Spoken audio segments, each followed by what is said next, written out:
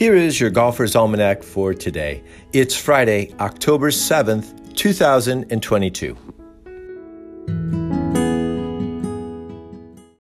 Today is the birthday of Herman Kaiser, born in Springfield, Missouri in 1914. Kaiser was a club pro at various courses, including Firestone in Akron, Ohio. He won 5 times on the PGA Tour, including the 1946 Masters, beating Ben Hogan by a shot.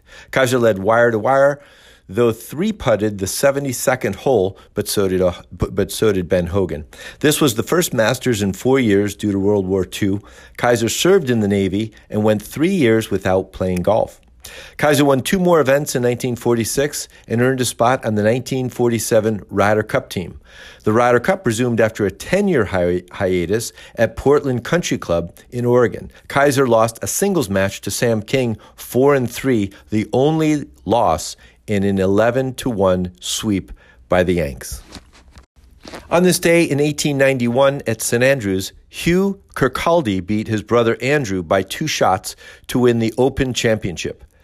The field was 84 players and played over 36 holes in a single day. The next year, the event expanded to 72 holes, 2 days of 36 holes each. And in 1962 on this day, Judy Kimball won her only major, the LPGA Championship, at Stardust Country Club in Las Vegas, 4 shots better than Shirley Spork.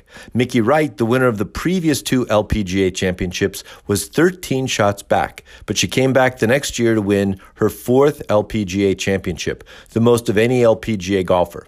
6 golfers have won 3 LPGA Championships. Here's a quote today from Herman Kaiser. "Winning the Masters is the greatest thing that ever happened to me."